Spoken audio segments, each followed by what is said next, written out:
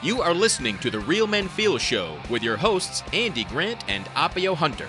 Real Men Feel is all about encouraging men to allow and express all of their emotions. Despite what you may have been taught, all emotions do serve you.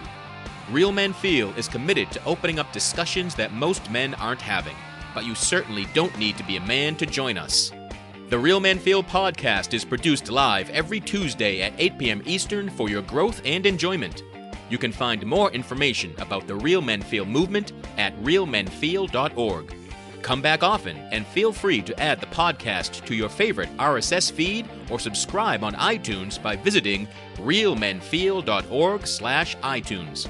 You can also follow us on Twitter at realmenfeelorg and at facebook.com/realmenfeelshow. All links mentioned in each episode are in the show notes found on the blog at realmenfeel.org. This is a weekly program, and your comments, feedback, and participation are welcome during the live show and anytime in the Facebook group, on Twitter, or at realmenfeel.org. Now, let's get into this week's show. Hey everybody, welcome to Real Men Feel. This is your host, Andy Grant, and welcome to episode 42, the first episode of 2017. Whew. Woo! Yeah, celebration, baby. I need some dancing girls and music. Get this going. Normally, I'm the one who's doing woo. Well, here's your chance. With me, as always, my friend and co-host, Appio Hunter, for his woo. Right? Woo! Yay. Cool. So tonight's show, we have more of residual positive effects from my participation in the New Warrior training with the Mankind Project. We're going to have, our guest is Ben Gaddis, who I met through the Mankind Project. We met at what's called Homecoming. It's after the actual event of the weekend.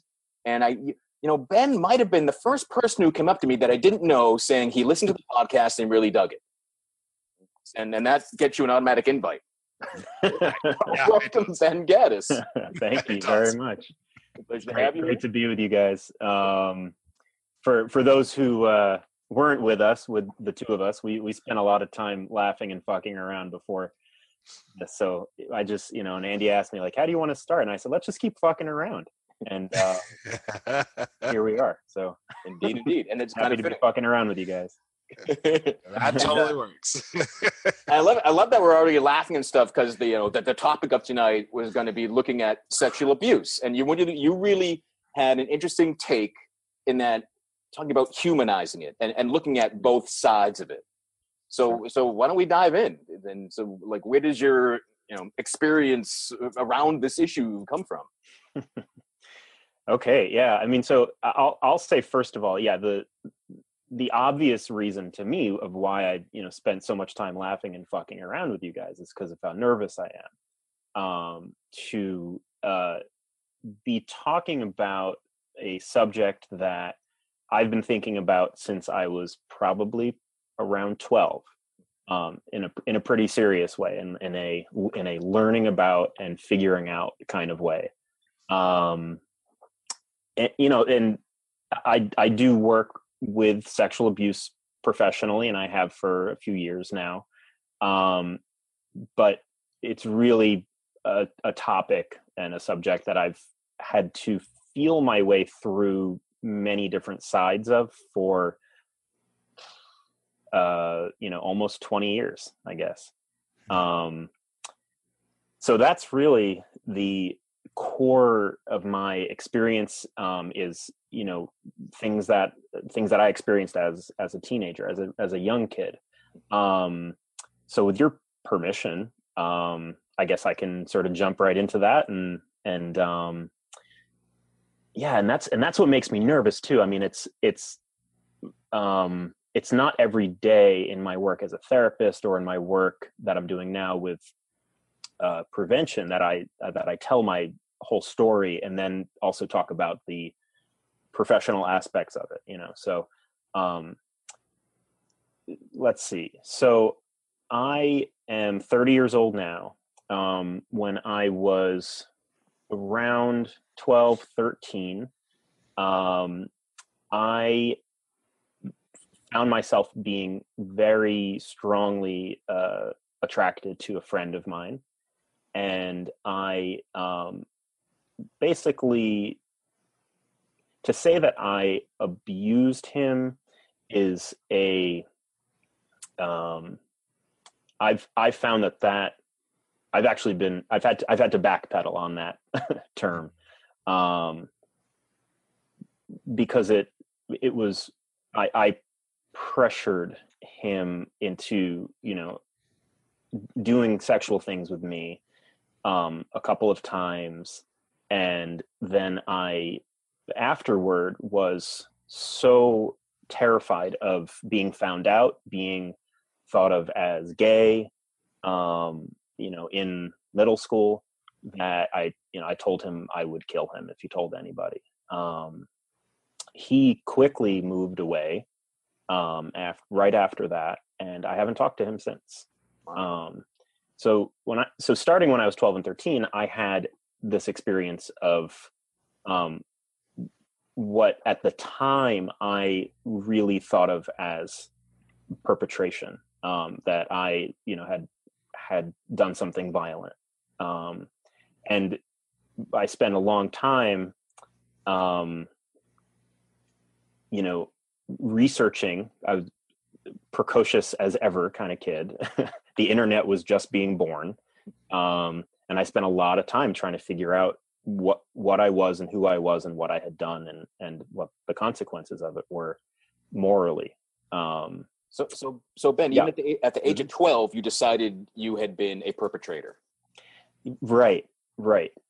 Yeah, there was a lot of other things that I had decided.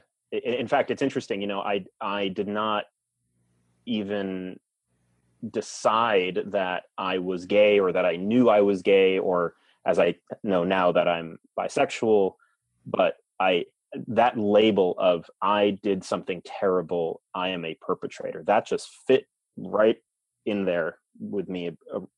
And what I know now about it is that really has to do with the core of shame that I just grew up with, and that it was just ready for me it fit right in for me, So is that almost this shame was looking for an action to give yourself more shame about? Yeah, I mean, something like that. I don't have it totally nailed down, but I think just the way I felt about myself, as so many 12-year-old boys do feel about themselves. So in the initial putting the pressure on your friend, mm-hmm. and in those moments, did you feel bad and this is wrong, or did in the moments did it seem like, oh, this is good, this is going to be fun, or? It felt really it came crashing down immediately after. It was a lot of sexual energy, it was a lot of curiosity, it was a lot of playfulness. And again, that's one of the reasons why when I've looked back at it, I've had to really, again, backpedal of saying when I was 12, I was a, sexual offender. And really, although, I'm sure to somebody listening, that might be the right term for what I did at that time, so it's a little sketchy, I know, and that's the case with 12-year-old boy sexuality in general. That's I don't care what anyone else thought. That's why I'm like, what did you decide, and when did almost immediately you felt this was wrong? I'm a bad person. I've done something here. Exactly. So that's the piece of that, and really the reason I start there, is because I grew up feeling, for the next few years as though I was a really, really bad person, and I couldn't tell anybody about what I did, and I didn't tell anybody. I didn't tell anybody about that until I was in my 20s. I just completely kept it in. And I talk about everything generally, so that took a lot of energy for me to keep that in. Fast forward now, I'm certainly more sexually mature.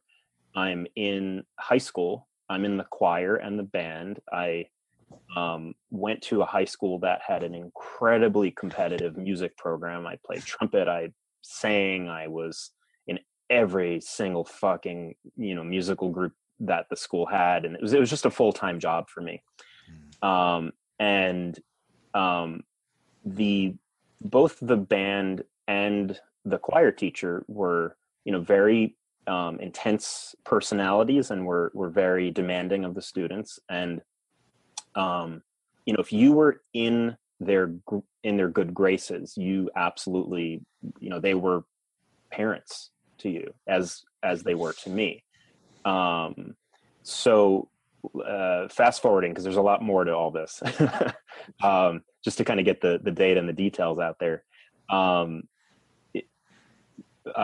My choir teacher invited me in for private music lessons, and this, you can start to hear, this becomes a much more common grooming and kind of abuse story.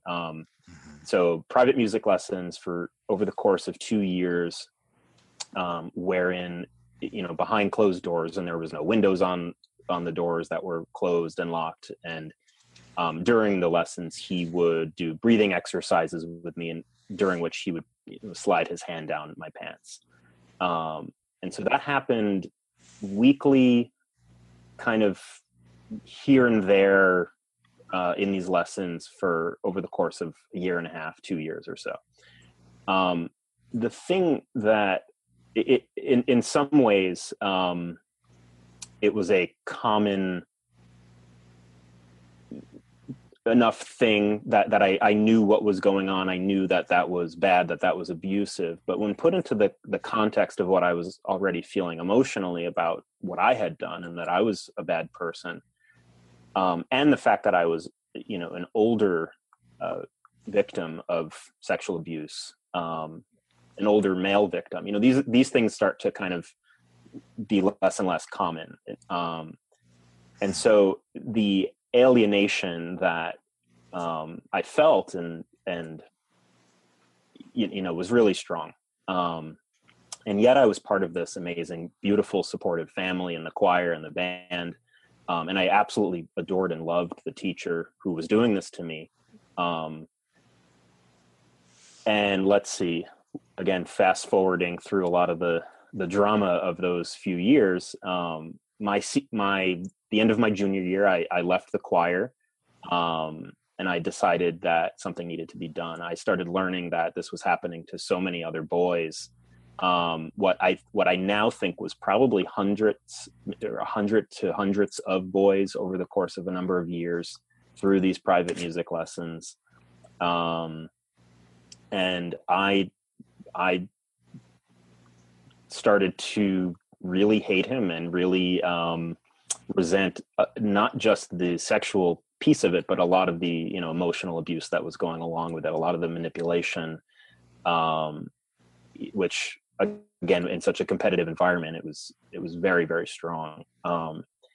So strong in terms of rewards that I was getting for singing well, and also for being one of his minions in his inner circle. So I quit the choir and I decided to report it. And I started talking to other boys, and 2 other boys joined me. And I spent my entire senior year of high school in the reporting process, going to the school, going to a therapist, having the therapist say I need to go and report it, telling both of my parents. It was a drawn out long year of that. Then I get to college, and I was so really hurting from this experience. I needed to get really far away from where I grew up. So I flew all the way out to New Mexico to go to college. I grew up in New York on Long Island, go to school in New Mexico. And while I'm in like one of my first days of college, I find out that they finally arrested him. It was all over the newspapers and media. And the next few years were me flying back and forth a number of times to the East Coast from school, having to take time out of school to be part of the trial and school, Board of Education hearings and stuff like that. Long story short with that, he was found not guilty on all charges, which for me, interestingly, at that point, I felt a great deal of relief. I never wanted him to go to, at that point, I never wanted him to go to jail forever. I didn't want him to encounter more pain than he already had. You know, these are very common things that kids feel about, you know, their abuser. And I, let's see, he's found not guilty. I feel relieved. A number of years go by. I go to graduate school, become a psychotherapist, had no intention to do sexual abuse work per se.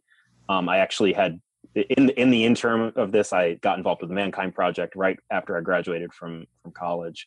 And that's really what made me want to be a therapist. I said, I want to do this work professionally. So I go out to California, start graduate school. Let's see. I find out that he dies right when I'm starting graduate school. And I drive a number of hours to go to his funeral, to kneel at his casket with, you know, open caskets, see his dead body right in front of me. And right after that, I find out that my internship placement in graduate school is to work in a prison with incarcerated sex offenders. So I start doing that work, and I do that for about a year and a half. After that, I work with juvenile sex offenders, or, you know, boys with sexually problematic behavior, as, you know, it's a little more correct term these days. And fast forward another couple of years, I got so fucking fed up and with the systems and the work I was doing, really feeling burnt out, and I took time off. I went and hiked the Appalachian Trail, the whole thing. I just got back from that and just got a job doing child sexual abuse prevention training work, which is what I've been doing it for like a week now with a cool organization called Stop It Now. So that's my that's those are the facts. Well, I invite you to first, you have tremendous balls and courage for putting that all out there, for surviving it, for continuing to almost be called to that work that you know, life has kind of put you through the ringer around. And just the way you just stated, so matter of factly, don't know if that's good or bad, but I'm glad you're here, and I'm glad you're sharing your story. You know, I'm shaking inside, of course, you know, as I'm talking about this, but it is something I've done before, you know, tell the whole story in its entirety and a number of times. And I think it kind of, it like I was said before, it makes me nervous. It makes me shake inside. It's a lot easier to do it now than it used to be. And I don't think it's fair to talk about this stuff without some real emotional experience for myself being part of it, you know, to really make it real. So yeah, humanizing sexual abuse. That's Yeah.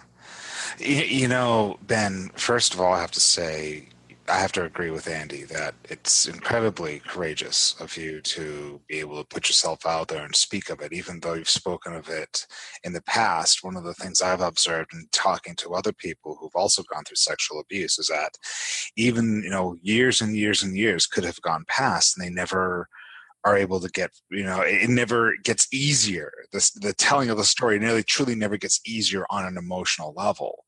Right. There's always that terror. There's always that, you know, feeling the shaking on the inside. But at the same time, you know, I certainly have to add my voice to say thank you for sharing that deeply personal story. One of the things I've been curious about as you were telling your story, how much of that experience has allowed you to really be able to connect and empathize with the people that you've worked with? Right. So I'm glad you asked that, because it brings me back to some of the moments that things really crystallized in the work for me when it went and basically the process, and it ties into what you were just saying, Appio and Andy, that the telling and the retelling of it, and I think this is a common enough experience again with people who've experienced sexual abuse, is, or any trauma really, it goes from being my story, my neurotic, internalized secret world, to being not mine anymore. It's the world's. It's and I don't mean that in a woo woo way. I mean that in a very I feel that in my heart when I tell it, and the amount of energy that gets released when I'm able to move through it in that way and hold it in that way is really, really powerful for me, and I think really informs the work that I do. And the moment well, this is a longer detailed experience, I won't get into it too much, but it really happened when I was working in the prison.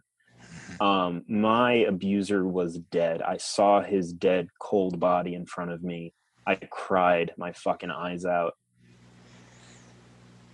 There's no, I mean, and he was a young guy. I don't, just, for what it's worth, I don't know if, how he died. I don't know if he took his life, or if there were natural causes.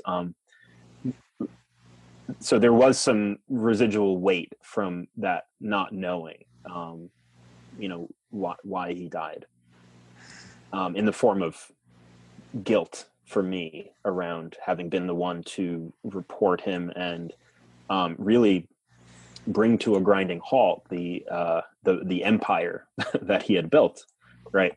So anyway, he's dead, and I'm working in prison, and I'm seeing these men, 84 of them, on a devoted cell block that was a therapeutic community for sex offenders. It's all groups all the time. There was no individual therapy. So I'm just sitting in circle with these men,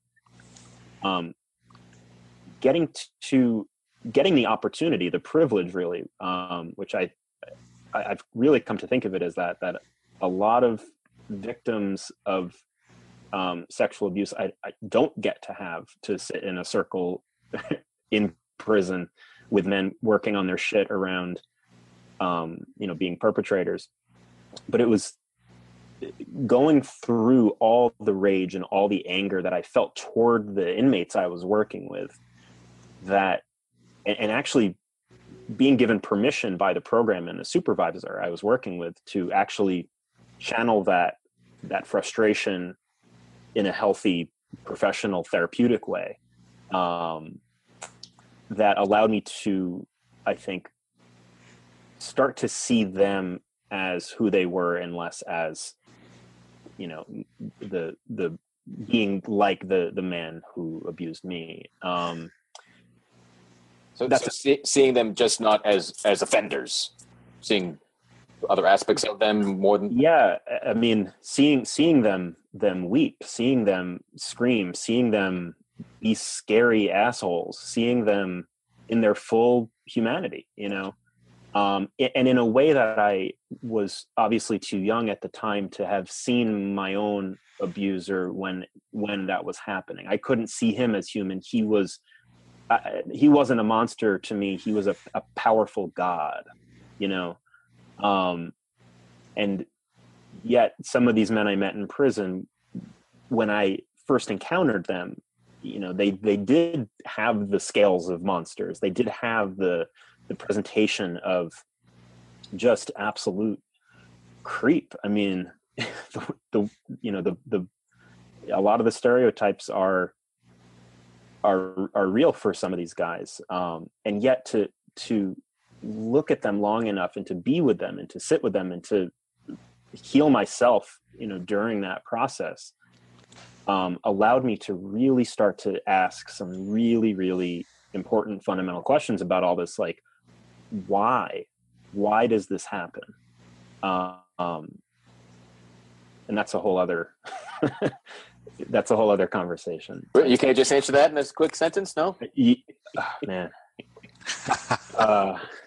No, can't do that one on Twitter. I can give it a shot, but it's You know, it's complicated. Yeah. It's the reason why people do things, why people do anything. It's always complicated. It's always really complicated. Sex is so fucking complicated. Yeah. You know, it's interesting because one of the things I've certainly noticed in that field is that it is the reasons of why are almost as unique as the individual themselves. Right. Which makes it so complicated because you might be able to draw certain conclusions based off of commonalities and patterns and things like that. But ultimately, what drives a person to do what they do ultimately ends up, at least this is just my own observation off of conversations that I've had, has been that it is uniquely, the decision is uniquely theirs. It is unique to them. Right. In spite of commonalities that they might share with other folks. And isn't that so true in any realm of the mental health field, with any mental health diagnosis, with any person labeled as a schizophrenic? What triggers their psychotic episodes? It's what's going on in their life. You know, it's as subjective and as sticky and complicated as that person, and that, you know, they are not just a pedophile, a schizophrenic. Yeah. I say that lightly because I don't like lumping pedophilia right in there, you know, with all the diagnoses as being the same thing, because it's not. But to that point of how incredibly complex and human every single story is, and every bit of it is, and that's something that I think as a society and as a mental health field, we've certainly come to appreciate that with victims as a society. I think more and more. My big beef, and this is speaking as both a victim and as a person who grew up seeing myself as a perpetrator, we don't do that with the other side of the story. You know, with perpetrators, and we don't do that for very good reason. I mean, there's a million terrifying reasons and risks to humanizing offenders. But what happens is that I think in the mental health field in particular, in treatment, the specific treatment that victims often get is, I think, a lot of times leaves out the humanity of their particular perpetrator, their abuser. And that's a thing that I remember when I was 18 and I started seeing a therapist. I felt like I had to fight the therapist in order to include my feelings about this man that had done horrible things to me, but how much I cared about him and loved him. And that was, it was almost not welcome in the therapy. And I found that with other therapists, and I've worked with some amazing therapists as well. But it's the field, and I think society as a whole, we don't tell the two stories in parallel. You know, we don't look at what happened from the victim's perspective and the perpetrator's perspective in this situation. We want victims to tell their stories, of course. We want perpetrators to tell their story, of course. Very seldom are they looked at in tandem. It's presented, one of these people is good and one is bad, and we want to keep it that clean and nice.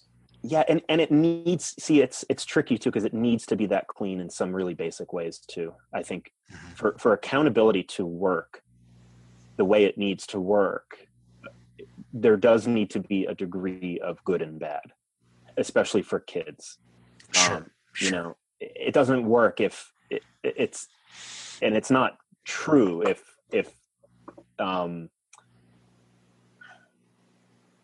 it's too gray, if it's too wishy-washy, and it starts to, because then you're into blaming the victim territory, which is really not the point of finding nuance in these stories. So the real trick, I mean, and I was trying to think about how I would talk about this tonight with you guys, and I think what it really comes down to, and what I love knowing that Andy You just did the Mankind Project weekend, and we can talk about some of the teachings of that. Is that in this sexual abuse work with victims, and more so with perpetrators, it comes down to how do you hold a man accountable? And I say man because, the vast majority of perpetrators are men. How do you hold a man accountable and also love him at the same time? And to me, that's also the core of the work, the men's work that we do together. That has nothing to do with sexual abuse necessarily or treatment or anything. It's just this dialectic of love and care and tough love and accountability. Right, because if you just label someone a monster, well, there's nothing we can do. Put them away forever. That's the end, and it kind of denies any aspect of humanity. Right. Yeah, exactly. And it's amazing, and it's the thing that's always the hardest, but it's always also the most fun and interesting working with offenders, whether the kids I've worked with, the juvenile offenders or adults, is this drama that's always unfolding at the facilities that I've worked in about whether you're being too soft or too hard, and it's really the treatment is finding the right balance between accountability and nurturing. And I just think that's just also so true for us as men and in the world in general, Yeah. And that a lot of the men's work that includes our history of violence, and also our current needs as men in this world that we live in today is really about synthesizing love and accountability. That's right. Comes down to something like that. I've heard you speak about accountability, several times now, and it sounds to me like the big struggle with not only treatment, but also just the conversations in general, self-conversations, as well as conversations with the people that you're working with, is how do you strike, how can you hold somebody accountable while at the same time, and just kind of rephrasing what you said, just right, so I can understand this better. Sure. How do you hold them accountable while at the same time not judging them and not applying the labels that could potentially stick with them for the rest of their life, that could be potentially reinforce a harmful conversation that they're having? Right. And I exactly. And I think the coolest thing, cool, maybe that's not the right word. The most interesting and important thing is that when you get that question right about how do you do both of those simultaneously, when you get that right in the world of sex offender treatment, it's a public safety issue. You're preventing future offenses when those guys get out of prison. You can't, it doesn't work if it's just toughness and no love. It actually doesn't. Those guys get out and they're alienated and they're angry and they have no social skills and have never been loved in their lives, some of them, and they reoffend. Of course they do. Right. So when you nail that balance between those poles, and to me, again, that's like when you nail mature masculinity. So what was starting to happen in the prison is I started seeing some of these guys, I started actually getting jealous of them, of the work that they were able to do in this intensive 24/7 therapeutic community that is not the way the rest of the world is. And what a fucking weird backwards thing for me to think and say, that I was jealous of inmates getting and of course, some of them are just still total assholes and they'll always be assholes. I'm not, none of them were necessarily the most not a collection of lucky bastards entirely then. Right. Yeah. but when I started to understand those dynamics, I was like, fuck, every man needs that, a community that can give that. So this is what you mean by humanizing it, and I want to be careful that humanizing perpetrators of any violent act is not the same as like normalizing it and saying it's okay. Absolutely. It's just realizing, it's not just a monster. We presented one aspect, And it's easy to judge and label and monster put you away forever, and you should be dead. And what I learned when I learned working in the prison, and I've tried to stay true to this, is humanizing not only doesn't mean normalizing, but it means also expressing the rage that I feel toward those acts, toward those men having done those acts, from the fullness of my humanity. Really, really not holding back on that either. That's super, super important. When I've toured around some sex offender treatment programs, I've worked in a couple, as I said, but I've come to learn the field a little bit. You do sometimes see that kind of holding back and that coddling, which again is bad treatment for those guys. They need to actually hear the fullness of the rage that their victim feels, that society feels, that it is not okay ever. Right. And have that be done in a nurturing, loving way, and be held in a community while hearing that. It's too bad this program I was working in Rhode Island is no longer exists, because it was just fucking phenomenal the way that they pulled that off. You said something that kind of struck me, and it kind of goes along with a theme that seems to be emerging quite regularly in conversations that I've had with folks, which is compassion versus understanding. Coming to understand the individual in order to help them achieve the fullness of their humanity, and embrace that totality of themselves and the humanness and everything else. And compassion, while it's a wonderful, beautiful human trait, can also hold us back, can keep us from being able to move on, because the compassion almost provides a platform for justification, a platform for being able to continue the story, because it's like, oh, it's okay, without the accountability that's actually there. And so where do we stop being compassionate? Where do we move toward understanding, so that we can basically, let's stop this shit, and let's get things working properly. Right. Exactly. Yeah. And if I'm a therapist that's often super critical of therapy and therapists. Most are, funny enough. I've discovered that. Yeah. And this is what my podcast is going to be about when I start a podcast, by the way, is therapists talking about therapy. Therapists putting down therapy. Yeah, and propping it up when it's appropriate. But no, but I think it's, to what you were just saying. Really, being nice doesn't cut it all the time. And that's, really the Mankind Project, the work, the men's movement starting in the 70s was certainly a response to it was a counter movement to men losing a kind of or I would say confusing niceness with strength. And I think a lot of our ideas about mature masculinity started to be born at that point. Mature modern masculinity, not toughness, but strength and courage, right. Invulnerability. Right. Yeah.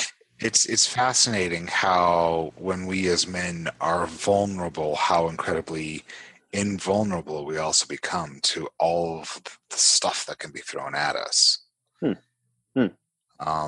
Yes, I'm not sure exactly what you mean, but I like the words. Yeah, well, it's just something that kind of like just kind of occurred to me just now, how in our vulnerability we somehow managed to embrace the totality of our humanness, the totality of who we are, as human beings, as and those who tend to be a bit more spiritual, as, spiritual beings having a human experience.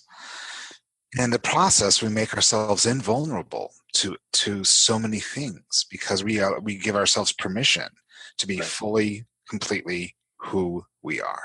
Right.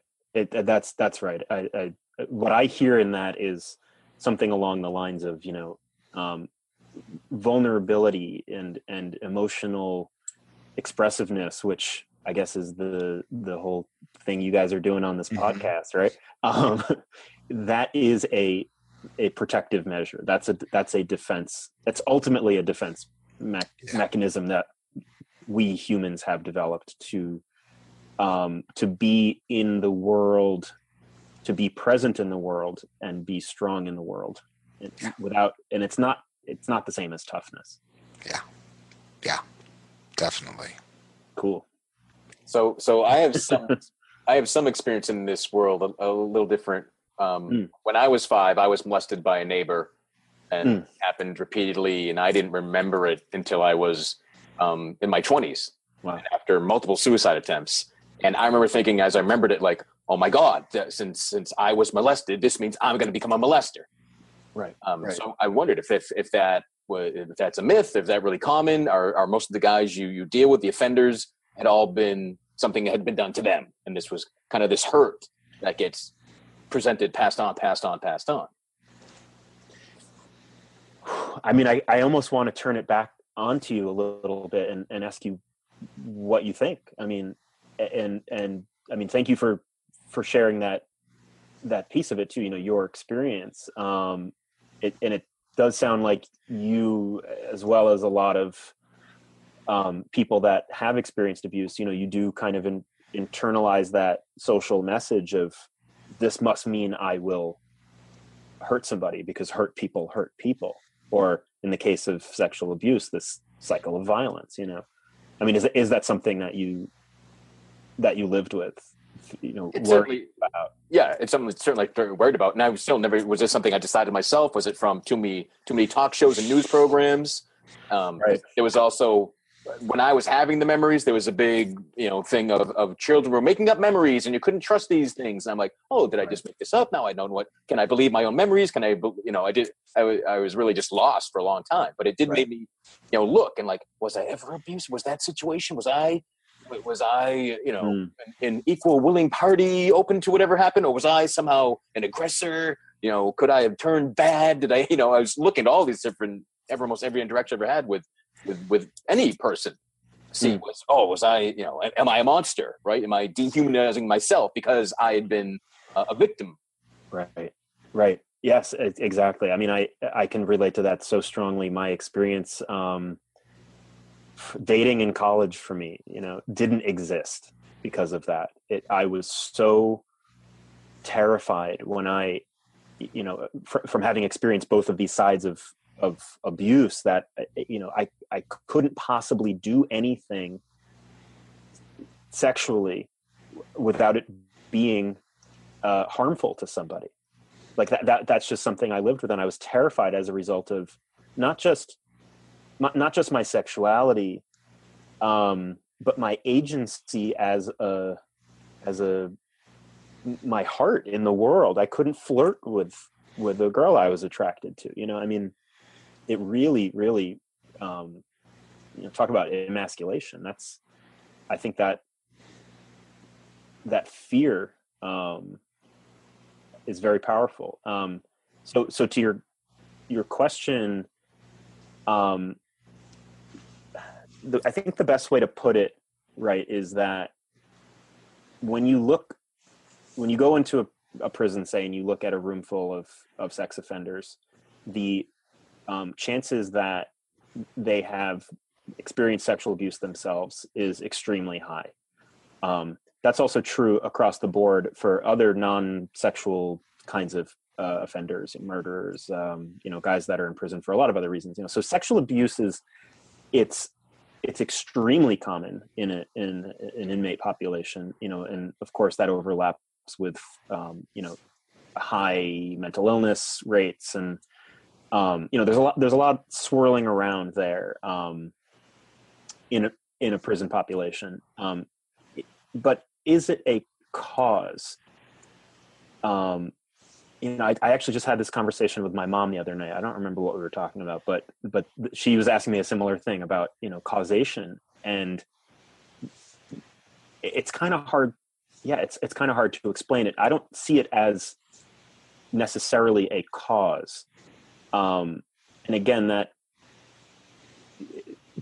part of that is because, for example, not every sexual abuser is a pedophile that abuses a child. In fact, something like 10% of men who have sexual abuse charges on them are considered pedophiles, and meaning attracted to younger children generally. So it's much more situational, actually, the abuse situations that happen. And like Appio, you were saying earlier, trying to remember what you were saying earlier. I don't always remember.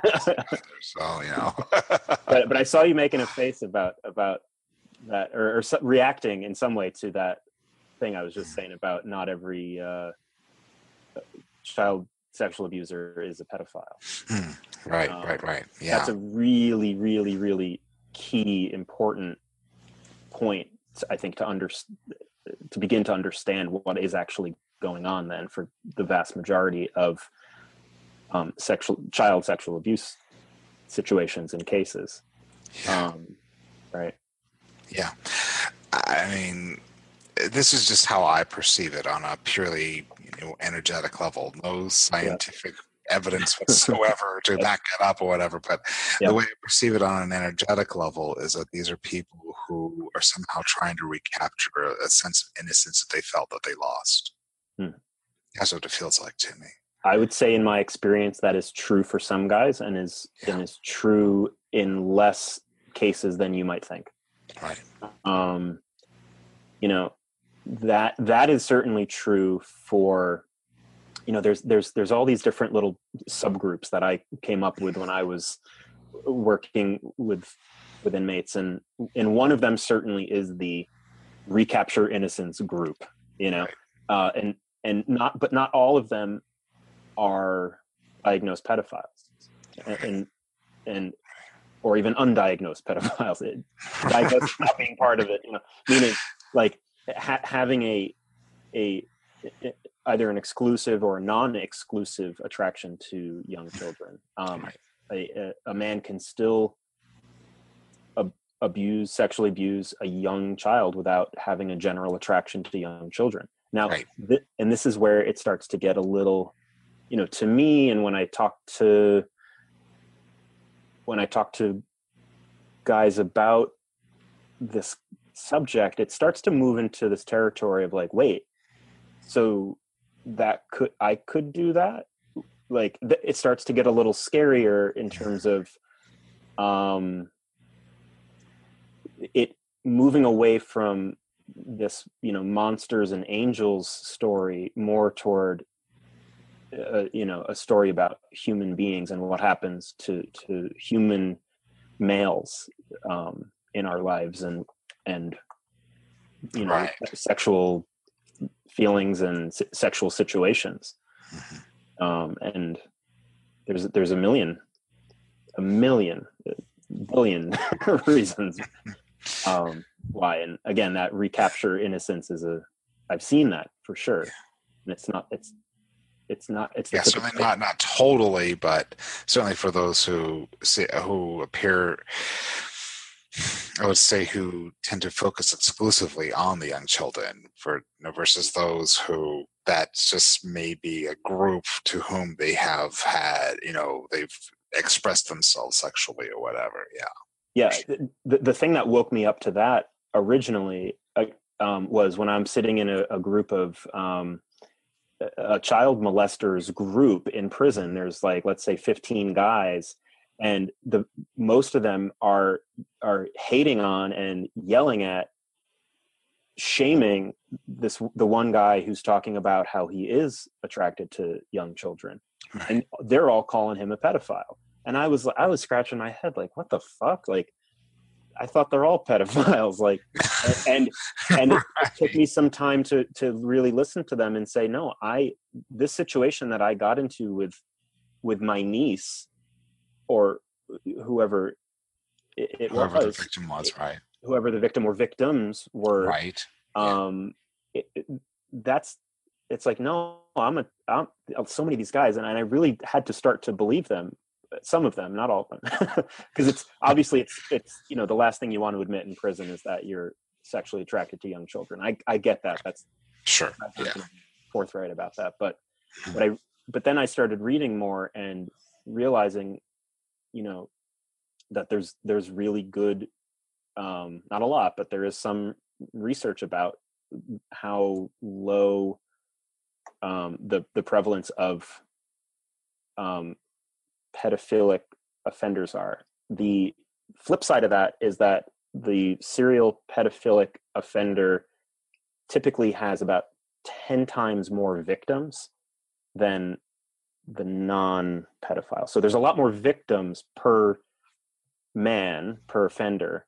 Right. And then there's also the group of pedophiles, if you believe this is a real truth thing, which I absolutely do and know in my heart that it's a true real thing. There are the guys who don't ever offend, who don't ever act out.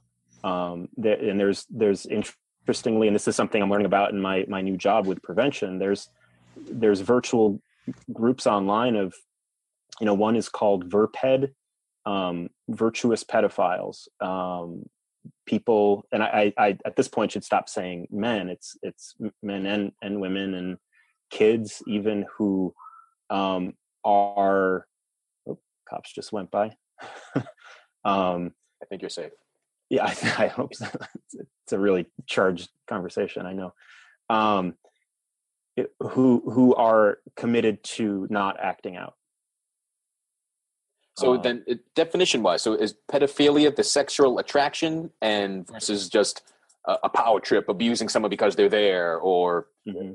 Oh. Yeah, I think that exactly. I think that more and more the definition, it's not. It's kind of a false equivalent to call it a sexual orientation in some senses, because it is so tied into abuse and offending and legal definitions and things, but it more and more, I think, it will start to be seen, at least in the mental health community and the forensic treatment communities, as a sexual orientation. Meaning, I am generally attracted to young children. It doesn't mean I'm attracted to every single one. I might also be attracted to adults. So again, that's where that exclusive pedophile versus non-exclusive goes. And I really see that treatment moving hopefully more and more in the direction of understanding that and actually actively finding those people to have them find a way to come out of the darkest, dankest closet in our society to support each other.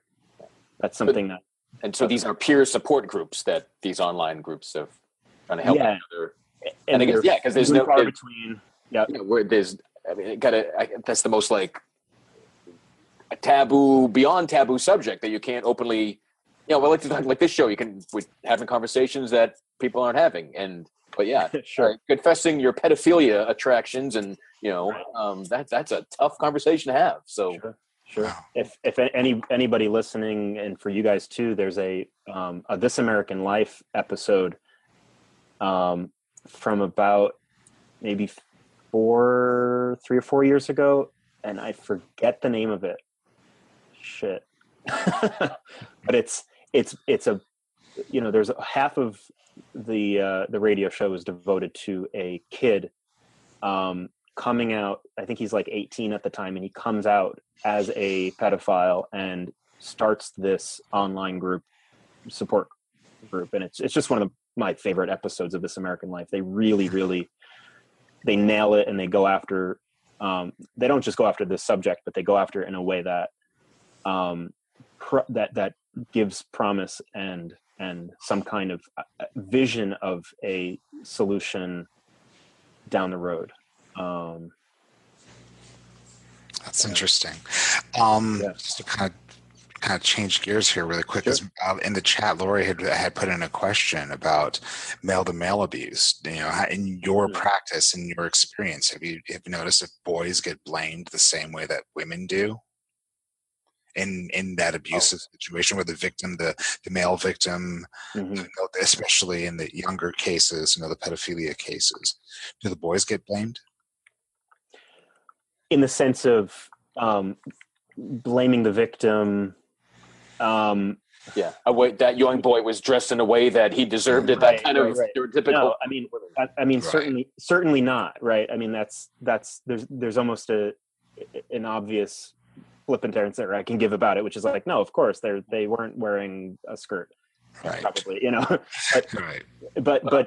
but the punishment, if you will, the weight of it, I think is. I'll put it this way: whenever I see statistics about the prevalence of male victims, I never believe them, because I think that it's even more grossly underreported than female victims.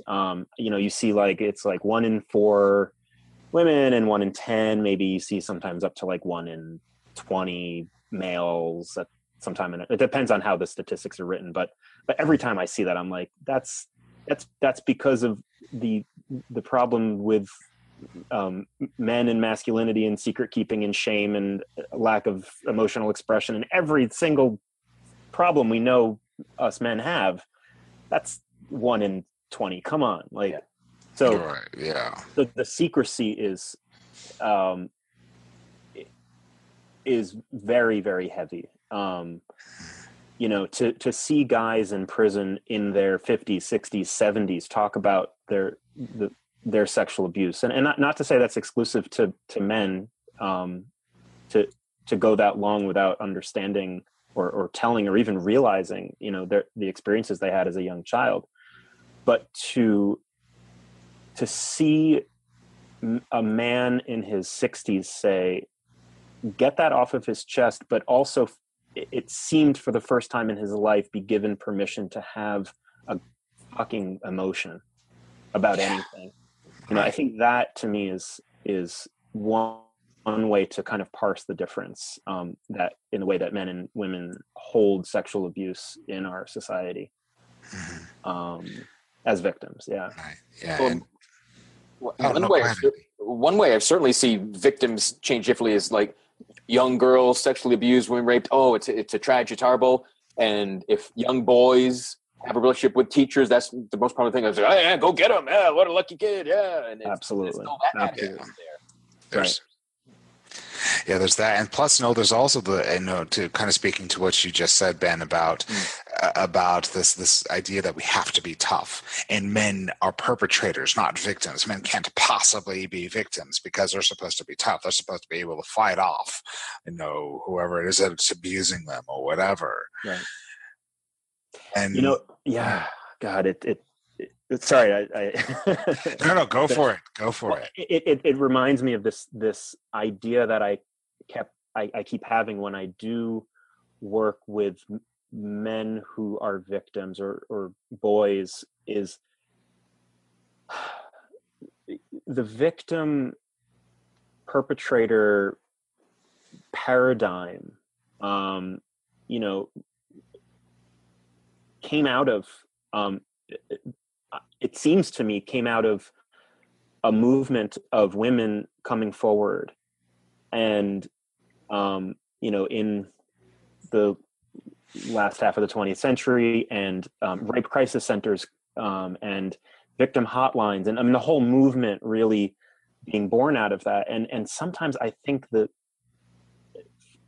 because it speaks to the history of misogyny and of women's oppression and liberation, victim works in a way, I think, for women in a way that, when I was treating adolescent boys who were offenders and incarcerated, and it was the last identity they would ever take on was victim. And I had to, and it's so true for, I think, people that do that work, I kind of have to find a way to talk about what happened to them without ever using the word victim. And it's not, it doesn't, I don't think it works in the same way socially. And it was and I'll tell you from my own experience that when I first saw that first therapist when I was 18, and then did all my reporting and, was talking to the district attorney and the school board about all of it, they kept calling me a victim and saying, because it's part of, therapist training 101 is, when someone comes in as a victim, make sure that they know that they're a victim, and that has some good intention behind it. Obviously it's saying like, make sure, this wasn't your fault, et cetera, et cetera. But it was the humiliation of, I went from feeling powerful and in control of what had happened to me when I reported it to then being called a victim. It just didn't fit. And I think, it took me a lot of years to be more comfortable with that term, the way that I can now. And part of it's also because, again, I was an older teenager when I was abused, and I had all the things that happened to me before then. I think, Andy, not to call you a victim, but as a 5-year-old, one is a victim, I think, in a different way than. And I would suggest, we can all be victimized without being like, again, the label of, oh, you're a victim. That feels like it's your entire existence, right? But no, you could be victimized in moments, but, or you're, the abused, the assaulted, the whatever. But no, I mean, I get what you're saying, because you can feel empowered. I'm speaking up. I'm fighting for myself. I'm standing up and putting an end to this. Oh, you poor little victim. Let's help you stop feeling bad. Like, wait, what? You just weakened me. Yeah, and let us. Yeah, and there was the message in there of we've got this. We can handle this. You don't know anything. You don't know what happened to you. That's what it was. It was, and it, again, back to that dehumanizing experience. What was dehumanizing was having other people think that they know what I was feeling or what happened to me, and calling me a victim and saying,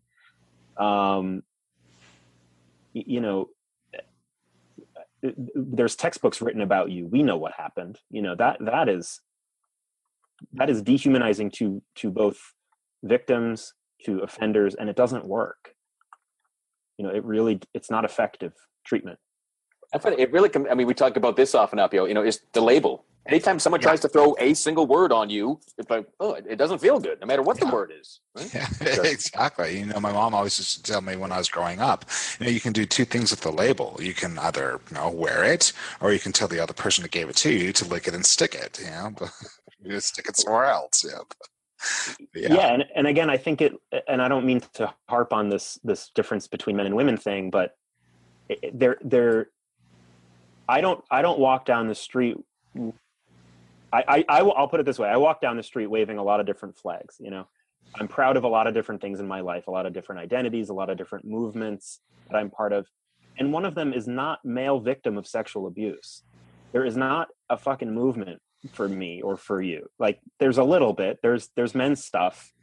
But it doesn't fit into a social movement, at least not right now. Or, maybe there's this podcast and, the Mankind Project and some other things are moving us a little more into like a social normalcy. But well, and those shouldn't be normalized. I hope they're not normal experiences for every child growing up in America. But unfortunately, they are for a lot of people. But I think why I'm so glad you're here today and talking about this and sharing it. I think it goes back to the things we have talked about being vulnerable, right? And authenticity. That's what beyond being a modern man and modern masculinity, it's being a human being, right? Authentic, vulnerable, and the more vulnerable, the more you share what you think is the deepest, darkest, secretest, most shitty thing about you, and we didn't hang up on you, right? We didn't end this call like, oh, Ben's a bad guy, we gotta get out of here, right? Yeah. Like, oh, again, you realize, wow, this experience does happen to more and more people, which can bring you together. And yeah, we don't need flags and parades. Yeah, we do need to talk about it. Yeah. I mean, from a real kind of like, it gets better sort of place in my heart. I just say to anybody who I encounter that telling the deepest, darkest secret you have, which for me was, the things I've talked about. Not only is it a weight off your chest eventually, but it does require going through these moments of feeling like the world will end, that death is, and oh man, something is dying in that moment. When I was as a 13-year-old, when I went on the internet, which was brand new at the time, and I looked up sexual abuse perpetrator, I had this, it was a religious experience for me. I looked up at the sky and I thought, God would eliminate me in that moment for admitting to myself, there was no one else around even, but just to admitting to myself that deep, dark secret had actually happened. And when it didn't happen, first of all, I stopped believing in God right after that, which is a whole other podcast, but temporarily at least. But to, living through, I think, sexual abuse in some ways for me pales in comparison, in some ways, to living through those moments of admitting it. Those are the really intense moments of fear. And that's my experience. I'm certainly not speaking for others. That you mentioned the part of you that feels like it's dying when you're sharing that, talking about it. I would suggest that's the victim, right? That victim is who died, and you're not sure if you can go on without that. And so you find it you can. Right. Yeah. And now I'm like, I'm not a victim anymore. I never was a perpetrator, I don't think. Like and again, that's come from, not just doing my therapy and everything, but also doing this work and telling the stories over and over again. It's like, I'm just me. I'm a human, and man, it just sounds so corny to say that, but it really is, true to my heart. It doesn't, because before that I was a monster. Before that I was a victim, and it doesn't feel that way anymore. Saying I'm a human is probably one of the most empowering things you can do and say. Sure. To feel, I think especially from when I was a young kid, those feelings of alienation from humanity. If it's true that the deepest, most fundamental question we do ask ourselves as humans is, do I belong? Am I part of? And to feel not part of, the shame and the exclusion of, which of course we've, as a society, given to pedophiles and child molesters, which in some ways is certainly deserved, as I'm keep reiterating over and over again. Right now, not to excuse it in any way, but that is I would say that's the most intense feeling I've ever felt. If this is a podcast about men talking about our feelings, the most intense feeling I have ever felt is that alienation from the human race. And like you said, Appio, to claim the opposite is very powerful if you have felt the other way. Very true. Yeah. Awesome. Well, this has been a profound and powerful conversation. Again, I want to thank you, Ben, for showing up, for being you, for bringing it.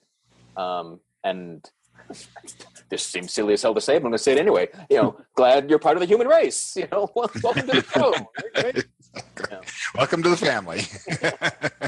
Thank you guys very, very much. I think it's I'll just say it's rare to be given as much of a platform to go through the whole thing and to talk honestly about it and to be heard and have a conversation about it, in public. It's just a gift. So thank you guys very much for what you're doing, and I'll keep listening for sure. Maybe come back sometime. Yeah. You've got a lot to say. Cool. Glad to have you again. All right. Real Men Feel will be live again next Tuesday, January 17th, 8 p.m. Eastern. We're talking with relationship and dating coach Brandon Havener, talking about tapping into your feminine side to improve dating and relationships. So again, we've talked about lots of different shows. You're not just masculine, you're not just feminine. We're all humans. We blur all the lines. We can go different places, tap into different energies and feelings. And it's a good thing. Thank you again, Ben. Thank you, Appio, as always, for joining us. Thank you. And we'll talk to you all next week. Thanks for listening. Good night, guys. Thank you for listening to Real Men Feel. Until next time, visit realmenfeel.org, join the Real Men Feel group on Facebook, and share what you thought of this show. Please give this podcast a review on iTunes, Google Play, or wherever you are discovering Real Men Feel. Reach out to us at realmenfeel@gmail.com. Learn more about Andy Grant at theandygrant.com and Appio Hunter at appiohunter.com.